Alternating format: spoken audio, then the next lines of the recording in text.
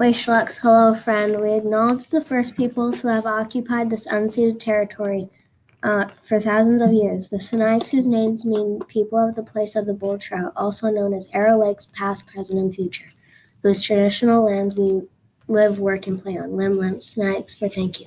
In honor for the Snakes people, we will be using the Snakes word for coyote, Sin Clip, in this story by Thomas King. Coyote Solstice by Thomas King. The world was a wintry wonder, snow-piled in the mountains and the ground, while Cinclip was anxiously waiting for all of his friends to come around. "There's nothing like a feast," said Cinclip. Then out in the heart of the forest, where the trees block the light of the moon, came the cadence of somebody prancing and humming a holiday tune. "It's Beaver and Bear," cried Cinclip, and he rushed to the door, arms outspread. But there on the porch in the moonlight was a little girl dressed in red. "Hello," said the girl, "I'm a reindeer." and she pawed the snow with her toes. She had sticks in her hair and a green teddy bear and a red rubber ball on her nose. "Good grief," said Cinclip, quite shaken, for he knew, as everyone knows, that people and creatures stopped talking a couple of eons ago.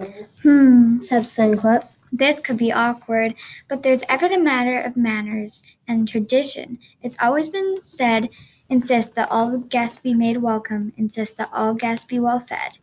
"You've arrived just in time," chirped Cinclip, "for our feast is about to begin. You're not at all late. Let me get you a plate. Are you sure it's the right house you're in?" "I've come to the woods," yawned the reindeer, "to find friendship and goodwill and peace." And she curled up in front of the fire and wrapped herself up in quills. Then out on the star-brightened meadow, the ice crystals tickling their feet,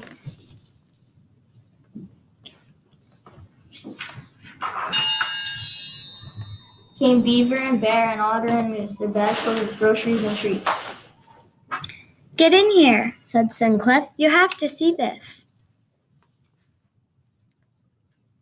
"She's probably lost," offered Beaver. "It happens this time of year. Let's follow her footprints back through the snow to see how she got way out here." The animals put on their woolies and the moose set the girl on his back, and they tramped through the dark, frosty evening till they came to the end of her track. "Hey," said Cinclip, "what happened to all these trees?" And there at the edge of the clear-cut set against the western skies was an object so bright it lit up the night and made everyone cover their eyes. "Ah!" All the animals stood around squinting at, full of fear and wonder. It has to be new. Stuttered Otter. Well, it wasn't here this time last year. The little girl strained her antlers and she jumped out into the snow. "Well, that's just a mall," she said, fixing her nose. "It's no place that you want to go." "A mall," said the animals. "What's a mall?" So down the steep slope they tobogganed. Whee! And sliding right through the packed parking lot, then into the stores onto the faux marble floors, where the lights were dynamic and hot. The noise was completely unnerving, the music a pain in the ear. All All the people were bumping and pushing and hoping to find a cashier. The animals huddled together as rough herds of humans rushed by, their arms filled with brightly wrought boxes and murderous looks in their eyes. "So this is what humans do?" said Cinclip. And before anybody could stop him, Cinclip was out on the floor, loading every new thing into his basket as he scampered and skipped through the store. "Here's a plasma screen, TV for Otter, and a digital wristwatch for Bear, 4 volumes of prose for my good friend the Moose, and for Beaver, a vibrating chair." So after the checkout he swaggered. The new shopping could be such a thrill. The saleswoman tallied his presents and cheerfully passed him the bill. You've made some exceptional choices, She said. and access is truly the key. Will you purchase these items with credit or cash, or buy them on time interest-free? "Purchase?" said Cinclip. The stars overhead were resplendent when Coyote slouched out of the mall. I'm sorry you all had to see that, Said the little girl with the rubber ball. That's why I pretend I'm a reindeer.